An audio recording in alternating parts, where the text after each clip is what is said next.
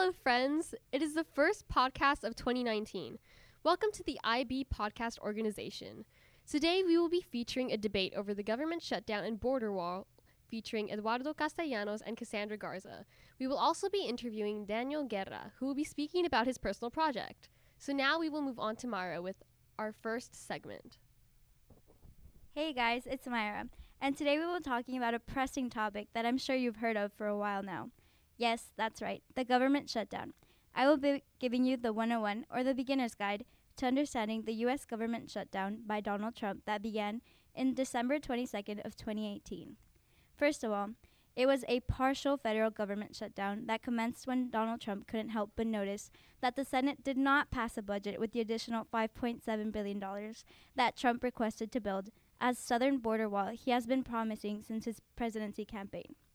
It is a partial government shutdown because 9 out of 15 of the cabinet-level departments and other agencies are affected.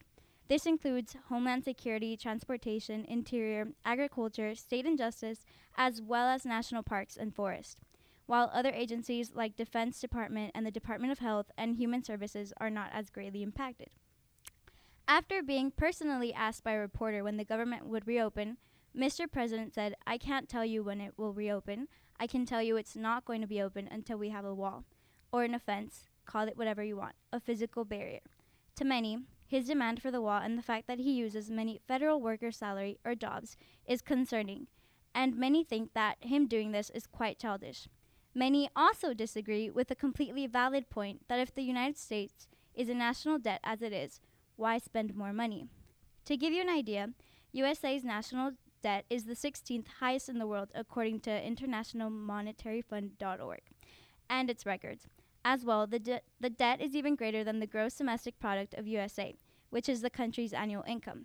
However, Trump has justified his urgent demand for the wall by saying that the country is special.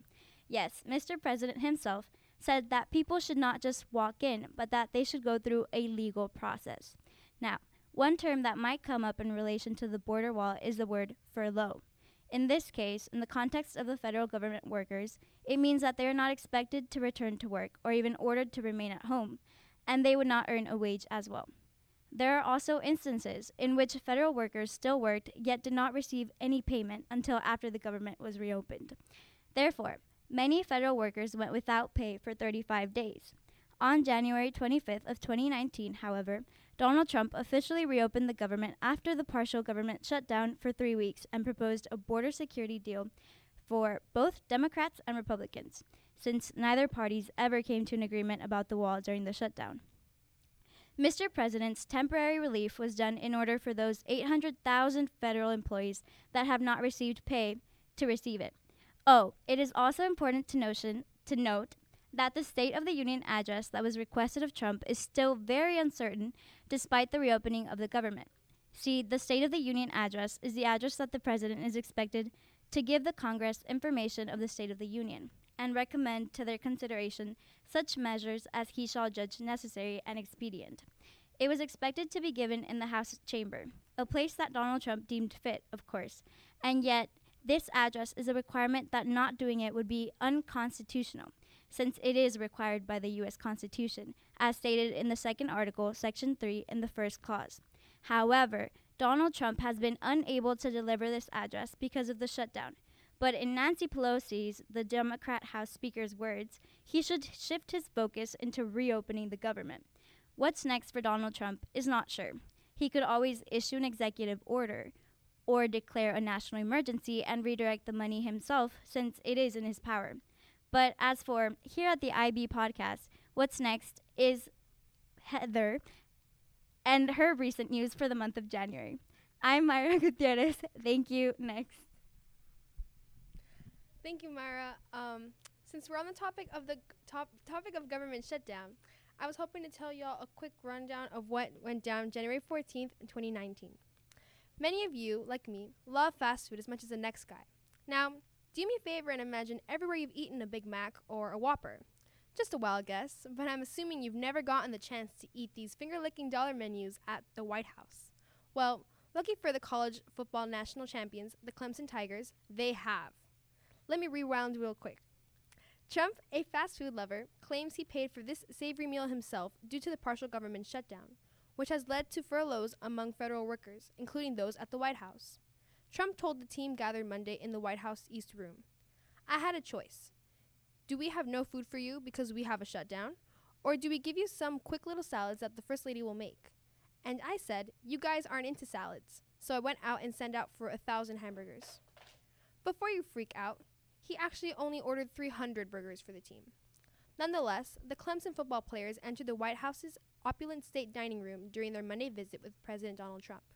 They were greeted by a sight many likely have never laid eyes on before. Boxes of McDonald's Quarter Pounders, Big Macs, and Filet-O-Fish sandwiches were stacked in neat rows next to pyramids of packaged salads. The Wendy's girl on her wholesome grin decorated mounds of wraps.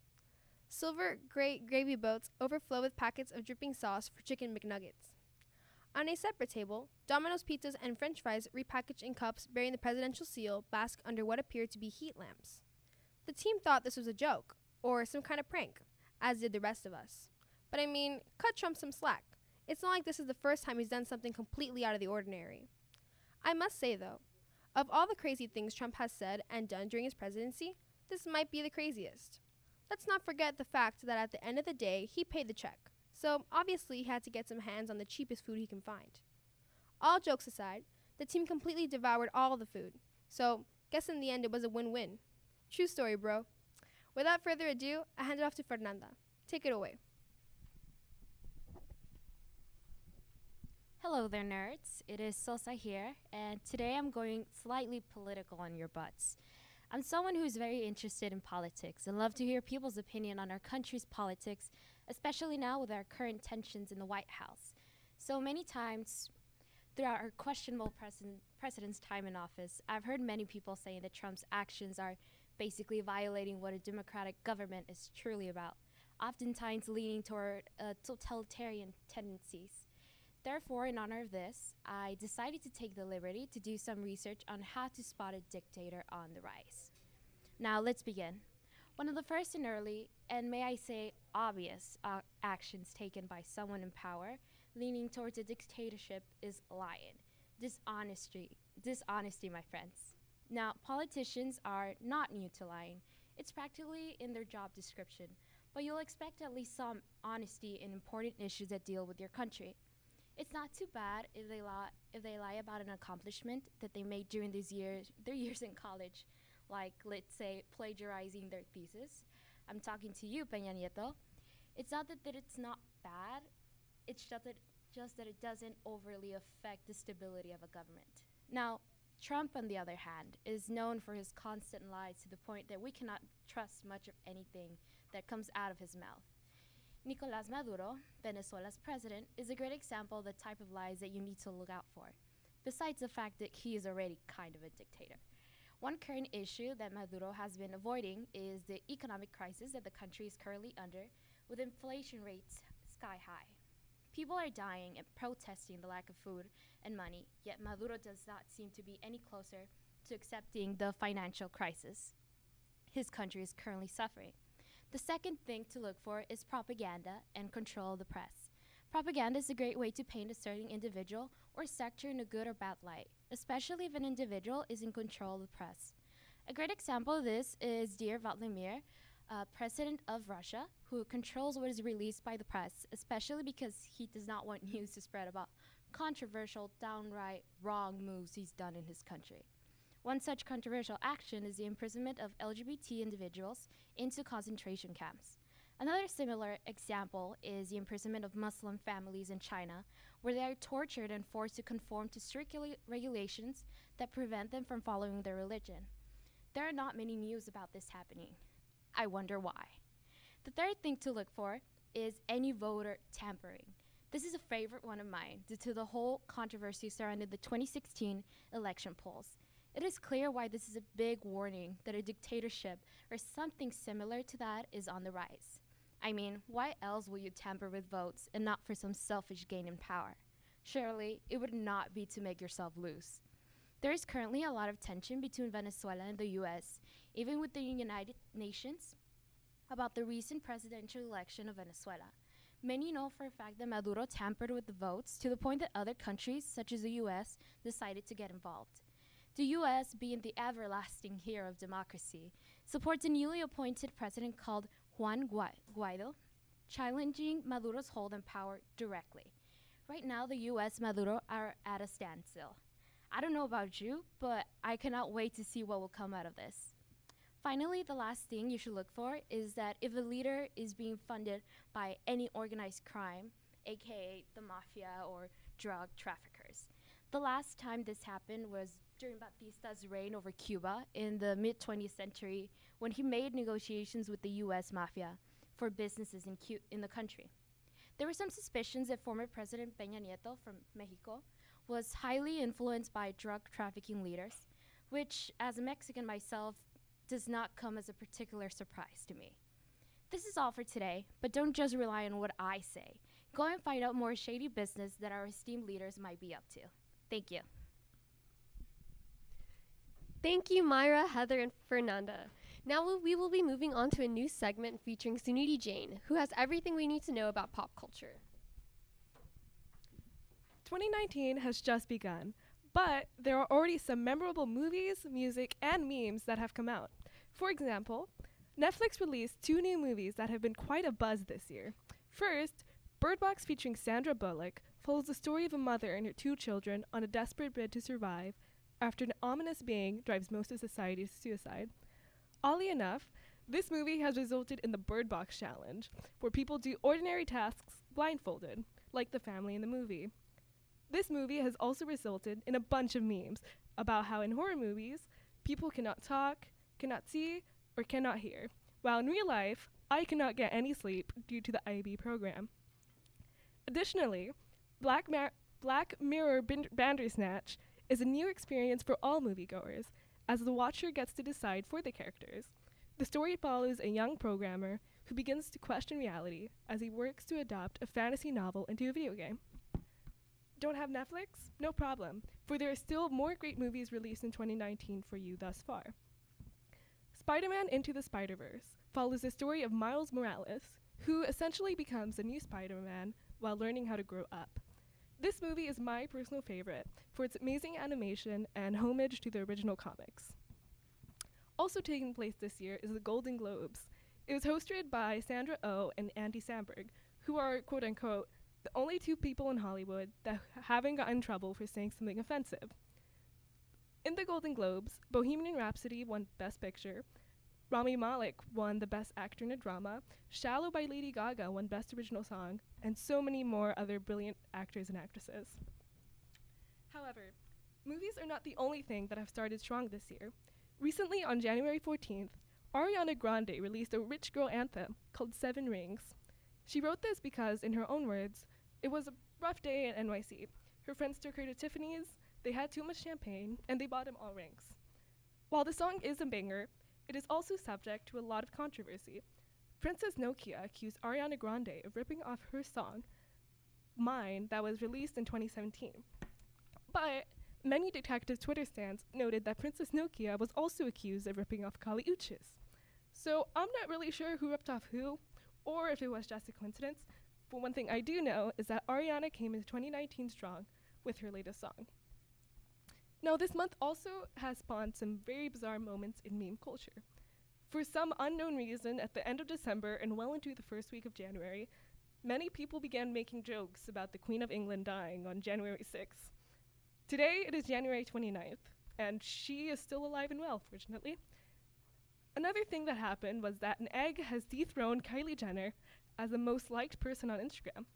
This egg has racked up 51 million likes in the span of a few days. This far surpasses Kylie Jenner's original 18 million like record. And although 2019 has just begun, I cannot fathom what memes can come from this, and I cannot wait for more exciting movies and songs that will come out. Thank you, Sunidhi. Excuse me. Now I will be interviewing Daniel Guerra, a sophomore at IB, who will tell us a little bit about his personal project. Hi, Daniel. How are you? Hi, nice to meet you. Can you tell me a little bit about your personal project? Well, my personal project is My personal project was a video that I made to promote IB to end certain stereotypes, how IB people don't have lives. Well, I'm not saying that we study a lot and we work a lot, but a lot of people outside of the school think we just work and work and work when we have a social life. And I wanted to end that stereotype. What were you trying to accomplish with your video other than ending stereotypes? Like, what was the process that you went through to make this video? Well, like any filmmaker, I had the process of trial and error. First, I had to envision what scenes I wanted, what people I wanted, and what was the overall message I wanted to show. So I would grab my camera and just go around school. I wanted scenes that look natural and just how Ivy actually is. I didn't want anything script. Everything needed to be natural, how it actually is, to portray how really the Ivy community is here at Lamar Academy. And after constant videos, I had around 7 hours of footage, and then I had to slim it down to 2 minutes. So I think I'm pretty proud of my project. What aspects of IB were you trying to portray within your video? How every student, teacher, and staff is really hardworking, their creativity that everyone has here at IB. Also, I would say the drive, how people are passionate about something and pursue that here at IB, whether you're passionate about math or if you like masterminds, STEM programs, UIL, everyone has something they're very passionate about here. What was one of your favorite scenes within your video? Probably my favorite scenes are the beefcake ones, because everyone just seems so happy and excited to be there. And I didn't want to have as much scenes as people working, but I added some because we do work a lot. But I wanted people to be excited in the video, and beefcake everyone seemed happy. And what are your goals with this video? Who will you be showcasing this video to? Well, I'll like to promote this video, go to different middle school with a group of students here from IB, seniors, juniors, sophomores, and freshmen too, and to go to different middle schools around the valley to show the video and talk about a little bit about IB for them to come to IB next year. Thank you. Do you have any other closing remarks about your project? It was a lot of fun. It was a lot of fun working on a personal project. It's not as bad as people make it seem. And I feel like personal project really opens up your different passions. Like, I really like filmmaking. Now I'm going to keep creating more videos. And yeah. Thank you so much, Daniel. We will now be moving on to the debate portion of this podcast. So introducing our debate topics today is Eduardo Rivas, who will be explaining the conservative and liberal view of the government shutdown and border wall. Okay, thank you, Alexis. So first of all, I would like to start with the Democratic side. So Democratic side supports border security, but believes that the construction of the border wall is an impractical use of valuable resources and an exaggerated action that has too many negatives outweighing the positives. Now, for the Republican side, we believe that a border wall is a basic necessity for defense. If you look at Israel, for example, they are a sovereign nation and they have a wall, and it's considered to be very effective. And for us Republicans, we believe that that wall is considered basic defense. In fact, a perfect example that Trump said was that we do not hate the people that come into our country, but we love the people that are inside of our country. Thank you so much, Eddie. Now, without further ado, we will begin our debate with Cassandra Garza and Eduardo Castellanos. So, whoever would like to go first.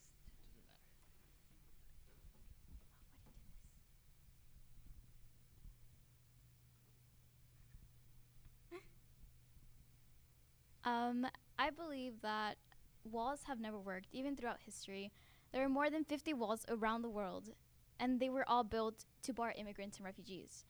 In this new world of walls, many of them are in Europe, and even some are in the United States. Parts of a wall were built by George W. Bush, then construction was suspended by Barack Obama and replaced by more sophisticated surveillance technology. The truth is that walls have never worked well. Not even the Great Wall of China prevented Mongol attacks, nor did Hadrian's Wall prevent barbarian invasions. Same for the Berlin Wall, which lasted 28 years. It did not prevent the collapse of communism and the reunification of Germany. Sure, walls may ease tension and contain violence in times of crisis. They may even buy some time for diplomatic negotiations, but they do not solve political problems. What they truly do is postpone problems, and sometimes they end up aggravating the problems. but walls are never a solution. It would stifle economic activity and drain money that's badly needed to create jobs in schools and repair beaten up roads. The future of border security lies in manpower and smart technology, not medieval defenses. That's why they fall down, as the Berlin Wall. And when they don't fall down, they turn into tourist attractions, such as the Great Wall of China. If walls have not solved problems in the past, why would they solve problems in the present? Especially issues such serious and difficult and complex as immigration. Okay, so first to reference the Berlin Wall that was established, and it came to an agreement by both Russia and Britain in order to prevent Germany from rising back up into power. So it did work. Other countries intervening and helping the nation that is destabilized in order to bring down that wall. I wouldn't consider that the wall wasn't effective, because it was. It separated East Germany and all those other Baltic countries, and didn't contain communism necessarily, but it did show the world that Russia was a power that should be feared, and that wall did work. And when referencing China, we're talking about a monarchy instead of a democracy. So yes, in those times, but in modern times, examples that we can see is, let's take a look at the European Union. We see Italy, we see Germany, we see Switzerland. Migrants in the 2015, I'm going to call it a flood of migrants that came into Europe. Poland, Hungary, and the Czech Republic refused to abide by the European Union's, I guess you could say, laws, to where they had to be forced to accept the migrants. And the thing is, Poland, Hungary, and the Czech Republic have border walls as compared to Germany, Italy, and all these other nations. These nations that did accept the migrants have seen an increase in crime rate. They had seen a destability in their economy, and just overall a loss of nationalism. And a lot of people nowadays tend to look down upon nationalism because it means to be proud of where you're from. But the problem that comes with the migrants is that they tried to establish what they left into the new country, and they instead of accepting the values and assimilating into that new culture, instead they tend to hate on it and in a sense kind of try to erase that once prevailing nation that there was. So if we see France right now, all the things about the yellow vest, people like to divert the truth, and they say, oh, it's because of the oil prices and it's because of all of this other stuff, which is complete nonsense. If we see, the majority of the protesters are white rural workers, 100% French people, and the reason they're getting mad, yes, it can be attributed to the rise in the gas prices to 59%. It was about 58, 59% in diesel, and the French government likes to play it off and say, oh, it's to reduce carbon emissions. Well, first of all, they wouldn't be having such high carbon emissions if they weren't accepting that mass amount of people they are accepting, because most of the migrants move into these industrial areas, and France says you guys could come here to work, but then you have to go back. 91% of people that go into all these European nations, they go to trial, and they're told that after they're done working, they have to be sent back to their countries. Only 2% actually end up going back to their countries.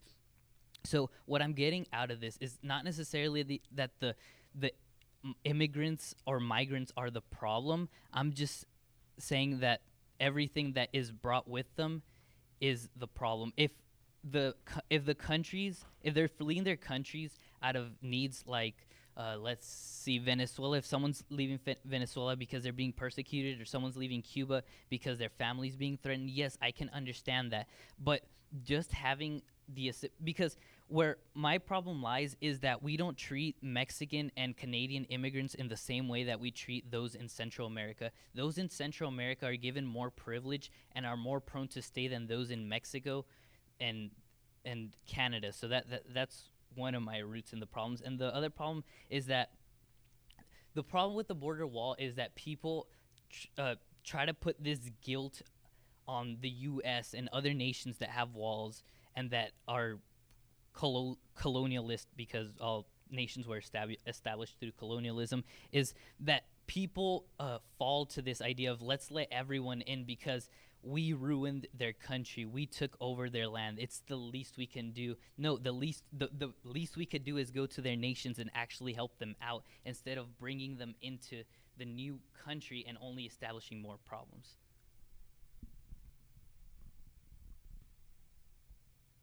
I'm going to start asking you questions. So what would you say is, I guess, the goal with the construction of the wall? You mentioned that it's not that an issue with the immigrants necessarily coming, but the issues that come with all the immigrants. So what is your goal? So one of the goals that I see with the border wall is, yes, there it has been the immigration has decreased immensely in the past 5 years. In 5 years, it was about 1.5 million immigrants a year. Now it's down to about 400,000. But see, the problem is these people coming in, they go into our public facilities, they go into public schools. The country has to pay for all these other necessities, while there are people in this within our wall, or within our river, what we want to say, within our river, that are suffering enough. And by allowing these people to come in, a lot of the problems are that they come in, and countries to the south of the equator tend to have families in general tend to have more kids in general. In the U.S., or ethnically white people, they tend to have one or two kids.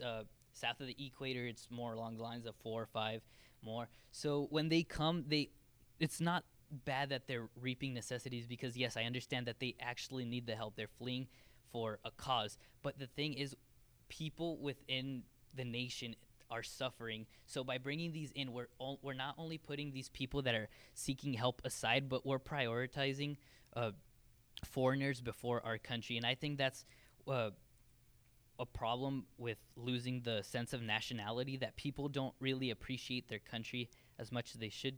And going back to what the border wall hopes to accomplish, well, it's just a sense of national security, because there are an estimated 16,000 Border Patrol agents across the U.S.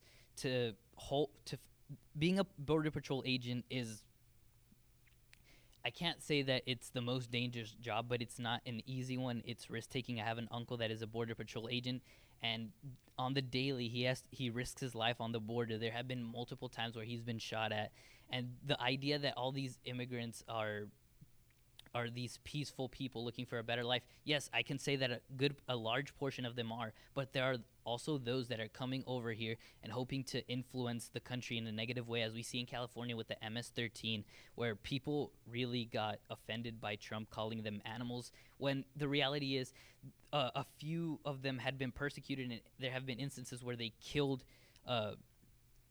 police officers after they had been declared the word valid, or they declared valid for deportation. So it's just to kind of not reduce deportation, but make people not go through the danger, because a lot of people die when crossing the border illegally. So it's also, by building the wall, we will be able to focus on the actual problem, which is just the immigration policy, because the immigration laws within the U.S. are messed up as it is. Like, there's not enough people focusing in on immigration reform and helping those people out. So by building a wall, we give the nation we not only give the nation a chance to rebuild itself and be able to have a more legitimate process in which it could actually take people in, but also it prevents like atrocities like this happening. Like, we see a lot of kidnapping, a lot of child trafficking, adult trafficking, sex trafficking, drug trafficking all across the border, because it's being dug illegally, and these people that don't follow the laws take advantage of these people that are seeking to better their lives, and in the end, it's not benefiting anyone at all. So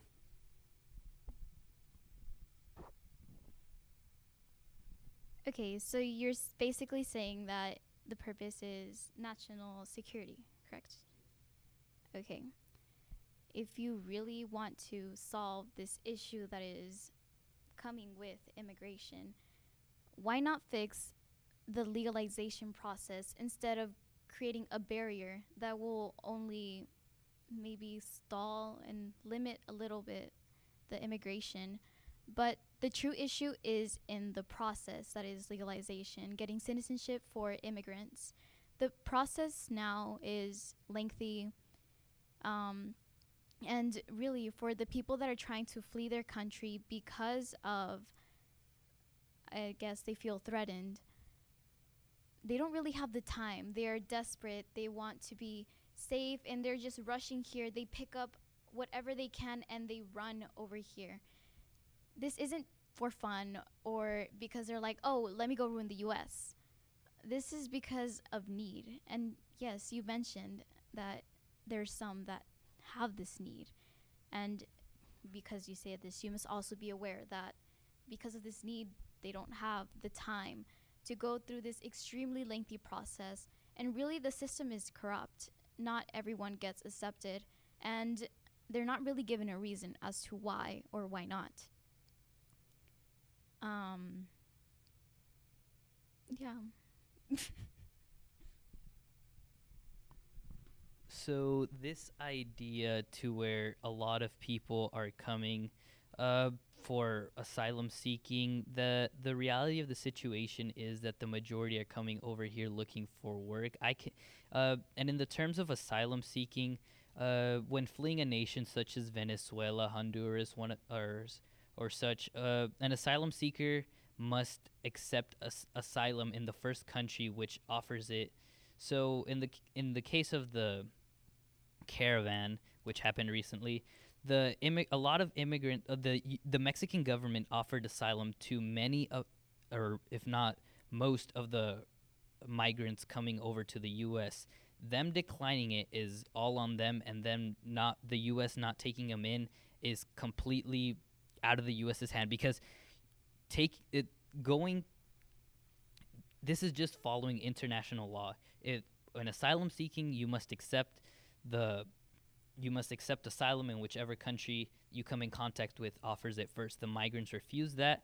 They kept on coming. The U.S. declined them. And this is just a sense of the migrants are more than likely now, I want to say, in danger because of there was an article talking about how the Mexican cartels over there in the northern regions of Mexico were more than likely the ones that will take advantage of this caravan and the rejection and take them in. And now it's a question of who should be held responsible for the migrants, either Mexico or the U.S. So there are instances where I understand immigrants are actually wanting, they have no other choice. My dad is an immigrant from Cuba. He had to come on a raft over here to the U.S. in Florida, has known nothing but hard work ever since. Yes, there's a lot of people like that, but he had no other choice. There's nowhere else to go from Cuba. From Cuba, the only way you can really go is the U.S. He goes into Mexico, he gets deported back, more than likely gets executed. There's no other country that can actually help, and that's going back to the legalization process. If we just focus on the legal process, we're not actually tightening our border security, because regardless or not, you tell someone go through the legal process, the majority don't do it. There's a few that do, but I don't think it's fair that while all the illegal immigrants are living here in the U.S., there are people that are actually waiting and have gone through the legal process in order to get into this country, and they have yet to be accepted. But those that just took the advantage of crossing over the no border wall are living over here in basic glory and hegemony, and they have nothing to really complain about. So another thing is, I'd say no one really wants to say to militarize the border. No one wants guys on 50 cals and just machine guns gunning down immigrant that's on the way, and I don't agree with that either. But if a border wall will prevent something from, because Trump, you already know, he'll take things to the furthest extent possible, but if not given the border wall, the likelihood of him militarizing the border will probably take place, and no one really wants to see the bloodbath of a U.S. Army man or a Marine just gunning down a family coming through the border illegally because a wall wasn't built because the Democrats refused to build it. Now that you mention President Trump taking things to, I guess, an unnecessarily, large extent, would you agree that the shutdown was a logical choice of his? Was it rational for him to completely shut down the government for the longest amount of time in history in order to attempt getting the funding for the construction of the wall? Well, the national budget is about $4.4 trillion.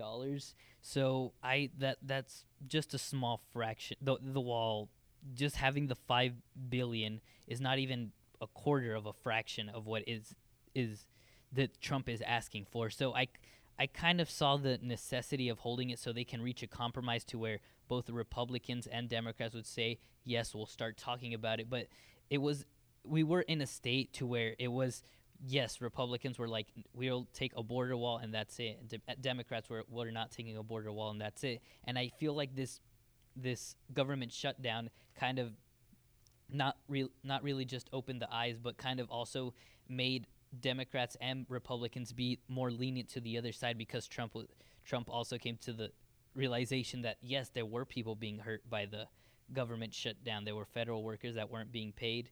And then again, a few days before the shutdown ended, the Republicans had passed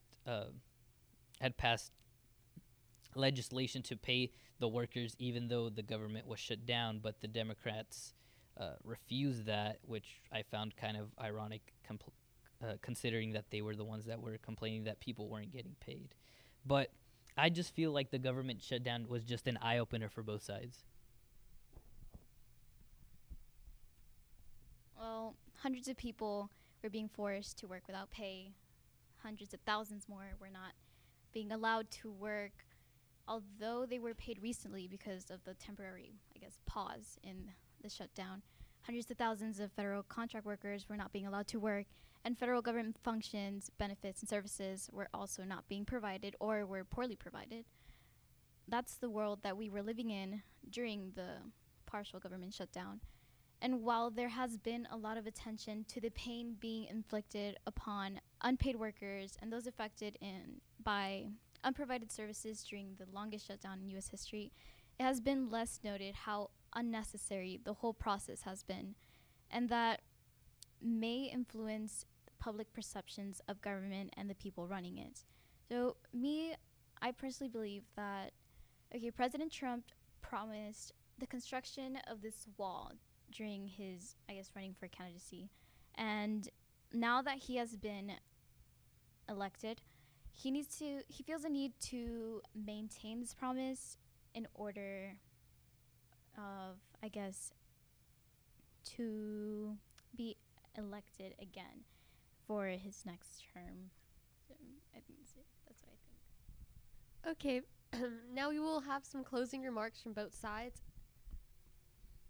So I just like to end with the statement that I don't agree with the government having control over everything we do. We should not necessarily trust our government for everything we say. This goes back to the time of the Watergate scandal with Nixon. Prior to that, the country was bound to believe that the government was always on the side of the people, that nothing was really being kept from them, that they had nothing else to do but to trust their government. But in spite of that, we have come to a realization that we can't have trust in the government. We must rely more on the individuals than relying on the government, because in these instances where we rely on the government to fund all these projects, for them to fund our education, our health systems, we just fall to corruption and